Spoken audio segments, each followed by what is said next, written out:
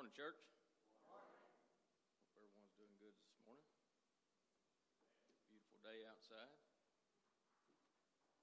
Thank the Lord for that. Right, I'm going to start off with reading the scripture, Isaiah 64 and 8. But now, O Lord, you are our Father.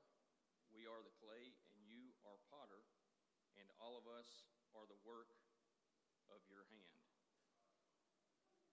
So I'm not much of a pottery maker or much really into pottery in general, but in trying to put something together as far as lesson-wise, I started doing some research and digging into the fact of pottery and the making and the process and things like that. So try to put this together to try to bring this, hopefully make sense to everyone and apply to each and everyone's life here this morning. Making pottery can definitely be a messy endeavor as far as the actual process of making it. Your hands must become covered in the wet clay as the work takes place. What a beautiful picture it is to think about God being the potter and actually having his hands on the clay.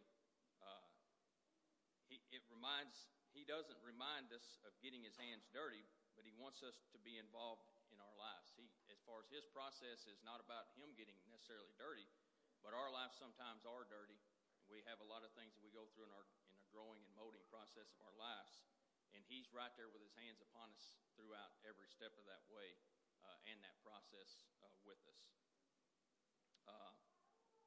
So basically, Jesus got dirty taking upon our sins himself, and he's still at work in and around us with as far as through the Holy Spirit.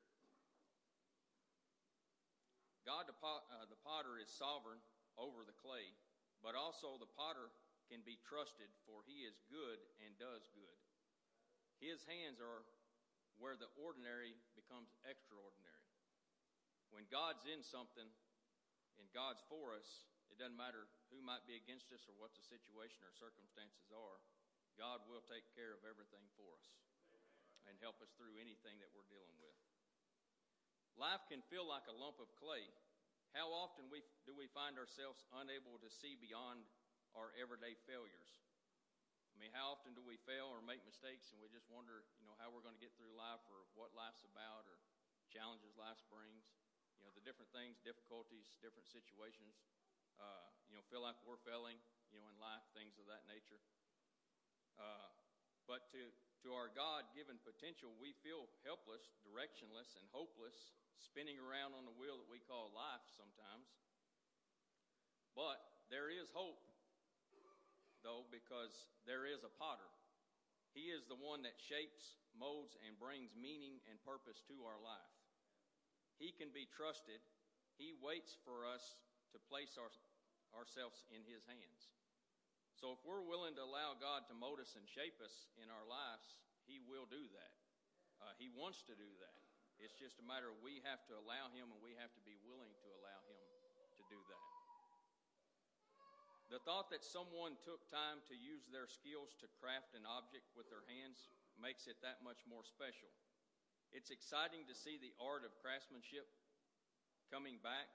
In the same way, God the potter places on each of us a tag that says handmade with love, so to speak. I mean, his hand is upon each of our lives and everything that he does, and each of us are unique in our own different ways and different things that God-given talents and things that God's placed in our lives and things that God wants each of us to be. And that's part of his shaping and molding each and every one of us to his will and to his purpose that he has planned for us. Value is not found in just uniqueness or even the material from which an item is made. Value is also based on its creator. I mean, we can look at lots of things in life and lots of different qualities of things that you buy, and you can buy, say for instance, a handbag or as far as wallets or clothing. There's just a variety of different things that I can buy a jacket that I could pay $20 for, or you can buy a jacket that you pay $1,500 for. I mean, the sky's the limit, so to speak. And lots of times it's based on the creator, the brand name, the type of material, what have you, that it's made from. And it's all a matter of what a person wants as far as from that standpoint. But there's that different price ranges, and lots of times that's dictated by certain names. I mean, we can kind of poll different people on different name brands and which the prices of different name brands, but it's all based on the creator of them. And so with God, He is our creator, and we're all invaluable at that point, as far as with God being our creator. And we don't need to ever forget that and forget the value that we have because of God. Any violin can be used to make music, but the extravagant price of a violin is based upon its maker. Any painting is basically paint on a canvas, but when it bears the name Da Vinci, Van Gogh, or Rembrandt, few can even afford those just based off of the names of who done it. I mean, I could go get a canvas this afternoon and paint it, and it's pretty much meaningless. And from a price standpoint, nobody's really going to have an interest in it. But you take someone that's a famous artist, and the value increases. Even though I've seen some of those paintings, and I'm not into art, so I don't understand it, and I don't understand where that value comes from. Just because a certain person painted it, though, it has a purpose, and the cost is inflated because of that. The same has been said of you. You are truly a masterpiece, not just because you are better and more valued than others, but because of the one who made you.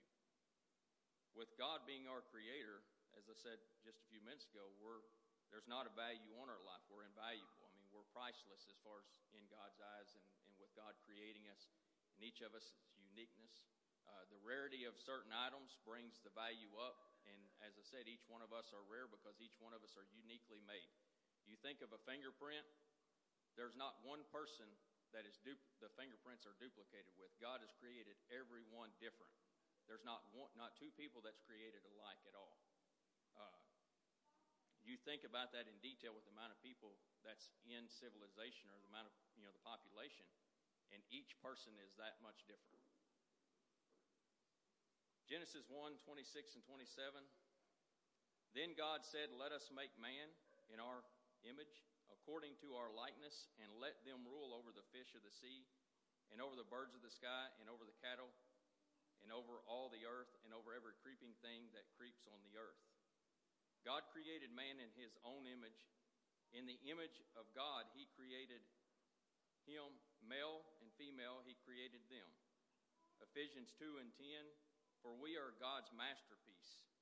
He has created us anew in Christ Jesus, so we can do the good things He planned for us along the way. Just taking a look at our Creator, of course in Genesis we see as God as the Creator. This is the account of the heavens, the earth, when they were created, in the day that the Lord gave, that the Lord God made the earth and the heavens. So, have you ever wondered why sometimes Lord is spelled with all capital letters? Sometimes it refers to God's personal name. He gave to Moses out of the burning bush when Moses asked who he should say had sent him to set God's people, the Israelites, free from Egypt. Exodus 3:14, God said to Moses, "I am who I am," and He said, "Thus you shall say to the sons of Israel, I am, has sent me unto you." It is God's name of relationship. It is literally translated, "I am." You may also know it as Jehovah. It is such a holy name that the Israelites took great care in writing it or even saying it. Scribes would purify themselves and pick unused pens up before writing it. Chapter 1 of Genesis may give the 7 days of the creation account, but chapter 2 is all about God setting the stage for relationships. God is not only our Creator, but He desires to be in restored relationships with us as our Father. The thing of that is we talk about restoration for a minute. You look at the value of something, you buy a vehicle today and the price that it is, and you purchase it and you pay a premium for it. But 30 or 40 years down the road, that vehicle's got high mileage and got issues or a variety of things. But somebody takes that vehicle and kind of recrafts it, restores it. They restore the value to it, and in some cases, you take vehicles such as say like a '69 Camaro that was from the factory like $2,800 in 1969. A restored car now bring $50,000 to $100,000. I mean that's just the value's all over the place, but that's just an example. So you take a restored vehicle and it's actually worth more. So when you take someone that's broken, and even though we've got issues or problems, God is able to restore a person and their value be even more and even better than what they was to begin with. At no point in time when we make mistakes, I mean, we're human, we're flesh, we're gonna fail, we're gonna do things wrong. We're born into sin. So when God is involved in anything, He is our creator. He molds us, He shapes us, and He's able to restore no matter what we're dealing with or what we're going through, and can restore back to even better condition than what we was to begin with before we failed. Imagine God. How do you visualize Him? How much of our perception of God is based on our experience with people? Therefore, our ideas may be sometimes warped or deceived a little based on that. You may have heard, as far as in the title, God is our Father, but your own personal experience on earth with your earthly father may cause you to see God as not as great if you look at it from that perspective or that example. Humans will fail us even in reference to our perception of God. We must go to the Bible to hear what God says and truly understand His nature and character and His ability and what He is, and we must believe it that way. So we never can put our trust and our faith fully in man. We have to put our faith and our trust in God, because God will fail, or God won't fail. We will fail. We will make, as being fleshly, how many times, and it's not the right thing to do, but, we can be judgmental a lot of times on people, and God's not judgmental. If you've made a mistake and you come to God and you're sincere about it, God will restore you. He will turn your life back around, and it doesn't matter what the situations or the circumstances or how long a person's not been in the truth. It doesn't matter what the situation is. God turns the impossible into possibilities, and He'll turn your life around and set you on a solid foundation for sure. Isaiah 64:8, but now, O Lord, you are our Father, and we are the clay, and you are potter, and all of us are the work of your hand. Jeremiah 18:3-6, then I went down to the potter's house, and there he was making something on the wheel. But the vessels that he was making of clay was spoiled in the hands of the potter, so he remade it into another vessel, as it is pleased the potter to make. Then the word of the Lord came to me, saying, can I not, O house of Israel, deal with you as this potter does, declares the Lord. Behold, like the clay in the potter's hand, so are you in my hand, O house of Israel. And Romans 9:21, or does not the potter have a right over the clay to make from the same lump one vessel of honor and use another for common use? Granted, it is easier and comforting to see God as a loving Father and good shepherd rather than God the potter, who has complete control over the clay. However, it is important that we understand that this twofold characteristic of God, because we cannot have one side of the coin without the other. It is essential we understand both the complete sovereign righteousness, just and holy side of God, as well as His tenderness, His patience, enduring, love, and faithfulness. God is in control. He is king, and rightfully so. God loves us, therefore we can trust Him. If there's anyone in this world that we can trust, it's God. And that's, as I said, I'm going to fail people. You're going to fail people. That's just part of life, and it's not something that we necessarily are proud of or that we want to do, but we do that, But God will never fail us. There's never a time that we can't trust in God and that we can't come back to God. It doesn't matter if we failed. It doesn't matter if we've stumbled. The main thing is if we fall, that we get right back up and bring things to God in sincerity through repentance, and God will see us through. So don't let the devil try to discourage you when you do fall and think that, that, oh, I'm just a failure, I'm nothing, because that's not true. That's what he wants you to believe, because he doesn't want you to ever get it in your mind that you are something and that God has fearfully and wonderfully made you, and that every one of us is made in his image and perfect in that way. And the amount of things that you can do for God, the devil doesn't want that. So anytime he can keep you depressed or down or negative and, having that mindset that he's got that control over you and manipulate you, then it keeps you from progressing and doing his will and his works. Because he is righteous and holy, he always does what is right and good. His faithfulness can be trusted. There is no meanness, hatefulness, or wrong within him. 1 John 1 and 5 tells us he is the light and there is no darkness in him. Psalms 119 and 68 tells us he is good and does good because he is sovereign. He is always in control no matter what life may throw at us. We can know God's got this. It did not take him by surprise, and there is no thing more powerful than him. So no matter what our situation is, no matter what has happened in your life, what you're going through, this has not caught God off guard. He will see you through, no matter what the situation is.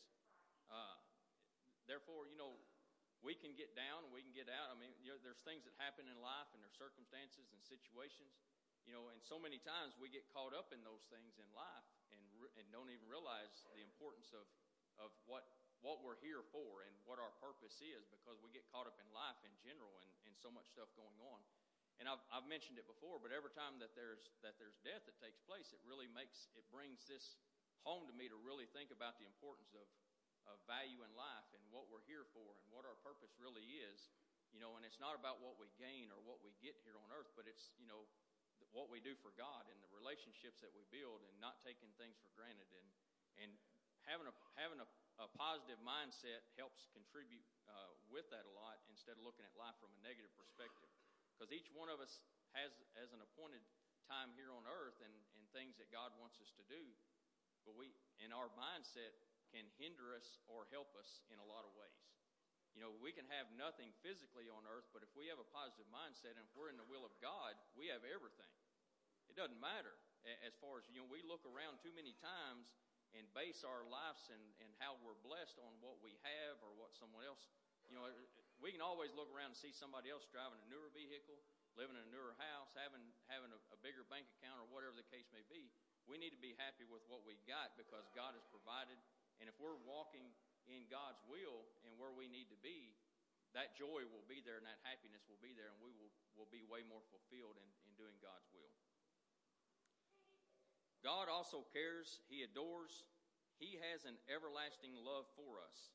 It's one thing for someone to be in charge and trustworthy, but it's something altogether different when this one loves us or loves you and I so much. He gave his very life for you and for me and for every person.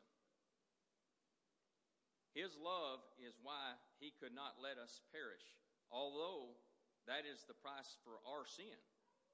His love is why we have hope in the midst of our failure. His love is why it is safe for us,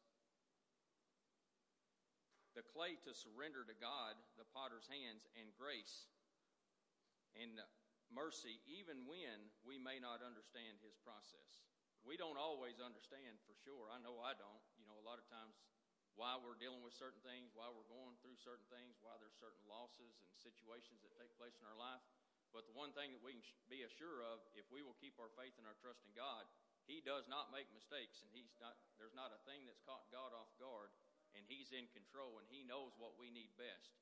And, there's been numerous times that I've had situations of not understanding, but a little bit of time goes by, and I look back, and it's like, oh, I understand now. I see clearly. God protected me from something, or he kept me from something, or from going down a direction that, may have went astray or the wrong way, or kept me from certain things. And, there's been times where even say I'm going to leave the house at 10 o'clock to go somewhere, and something happens, and I'm frustrated, and I'm aggravated, I'm behind, and, it's 10:20 before I leave, and I get going down the road and I see a bad accident. And it's like, at that point, all that frustration goes away, and it's like, God, I'm sorry. I was aggravated because I was, running behind or something happened, or maybe upset at the kids because they're holding us back. But the reality is, he very well could have been keeping me from being involved in that accident. So God does everything there's a purpose and a reason behind it, and we've got to understand that. 2 Corinthians 4:7, but we have this treasure in earthen vessels. The illustration, we are earthen vessels, continues to fascinate me the more that I study it. Of course, clay comes from the ground. So did man in the physical sense, according to Genesis 2:7. Then the Lord God formed man of dust from the ground and breathed into his nostrils the breath of life, and man become a living being. Interestingly, there are different types of clay. Comparing these can offer us further spiritual insight. The two of the most common clays are earthenware and kaolin, or china clay. The three basic differences are how far away from their original source they have traveled, the number of foreign components they contain, and the temperature of heat that they can endure. Earthenware, or common clay, develops after being transported the farthest from its source and having picked up the most impurities. It melts at a lower temperature than other clays. In comparison, kaolin is found the closest to its source with less impurities and therefore capable of a higher melting point. Even the clay of the earth teaches us that the closer we remain to God, our source, the less impurities or sin that we will retain in our everyday life, giving us strength to endure the hotter trials that this world may bring. So just that example of that, it's a simple example, but when you think of it, the closer we stay to God, the less problems generally we have and have to go through and deal with, because so many times when we get farther away from God, we create a mess a lot of times that, fortunately God's willing to help us pick that back up and straighten that back up. But, we want less impurities in our life, so we want to have that close walk and that relationship with Him to maintain that. No matter the type of clay, earthenware is fragile, pointing to the fact that our strength does not come from within, but from God the potter. The story is not in the clay itself, but in what the potter creates it to be. God does not want us to remain a lump of clay. He desires for us to place our lives in His hands through faith and make us into a vessel of purpose. For clay to become a vessel for use, there is a process. It doesn't happen instantaneously or automatically. It begins with the clay being placed in God the potter's hands and continues at the clay remains there. In the same way, our journey with Jesus begins with a moment of salvation, and it continues in the process called sanctification. God the potter brings us out of the mound of clay and places us on His own wheel, where He begins the process to deliver us from nothingness to the vessel He has designed us to be. When we come to the end of ourselves, we come to the beginning of God. So we have to die out in our flesh and allow God to have control of our lives, to mold us and shape us. And, that's a God-given choice that He's given us, and we don't have to die out to Him, but if we want to live for God and be in God's will, that's part of what we have to do. We have to give ourselves to Him and trust in Him to shape us and mold us into the vessel that He has chosen for each of us. So in talking about the clay, the first process, you got to prepare the clay. This process of making pottery begins with preparing the clay. This includes both the adding of water and a practice called wedging, which consists of kneading the clay to remove any bubbles, while also causing the clay to become less sticky. Our spiritual lives begin with the living water of Christ coming into our lives. Then a spiritual wedging begins, filling the empty places in our lives while causing us to no longer stick or cling to the world as we used to or as we had before. The shaping process, many believe God is far away, some, untouchable, outer space being type situation. But we see an example of God the potter that this is not so. He never takes his hands away from his clay. Whether a potter uses a hand-building technique or a wheel throwing, his hands remain on the clay constantly, molding and shaping. So God's not ever far away. We may not physically see God, but we know God's Spirit is here and within us, and he's with us in everything that we do, and his hand's upon us in everything that we do. When we yield ourselves to being placed on the center of the wheel, God's wheel, he is able to pull and stretch us, mold us and form us, protect and purge us from anything that should not be there in our lives. All that stretching and pressure placed on the clay leads to something beautiful being created. So you start with that piece of clay and you can do nothing with it, or you can go through a process and build it into something beautiful. And that's what God wants to do in each one of our lives as long as we're willing to allow him to do that. But in that process, there comes that hurt sometimes and that pain and that growth to be turned into something beautiful. And that's where we've got to put our trust in God to know that he's going to make something beautiful out of each and every one of us. There's a firing process that brings about the maturity of the clay, causing it to endure and last even thousands of years. It changes the clay on a molecular level, transforming it from a soft, pliable substance to that which is strong and durable. If we get God in our lives and God molds and shapes us, we will be a lot stronger and a lot more durable to handle life and the circumstances that comes along, the difficulties and the uncertainties that we face. God will help make a way for that as long as we allow him to work in our lives. There are actually two phases to the firing. It's called a bisque firing and a glaze firing. Once a piece is fired, there is no going back. This makes me think of how the fire of the Holy Spirit came upon the disciples at Pentecost. In the same way we receive the Holy Ghost at the moment we receive Christ into our lives, we are transformed into a new creation and sealed by the fire of the Holy Spirit. So once you allow that Holy Spirit to come in your life and you allow God to transform you, at that point in time, our lives, it can be totally different, than what we ever experienced before.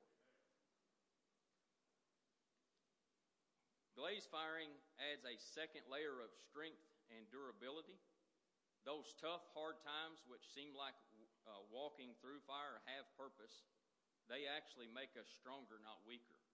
So lots of times when we're walking through that, we don't feel that. I can tell you that for sure. I mean, we all experienced issues and problems in our life and hardships and difficult times, and you definitely don't feel strong when you're walking through them. But we have to trust the process that when we're going through that God is helping make us stronger and not weaker. We're not going through that to be torn down, but we're going through that as a growth process and to learn and to grow. So in each and every one of us deal with different things, and we deal with it on different levels, and there's certain things that I may deal with that maybe doesn't bother me as bad as it would you if you're dealing with it, or vice versa, as far as that goes. But we each go through different things and go through different trials and different situations, but it's all a process that God has for each of us to grow us and to take us where he wants us to be.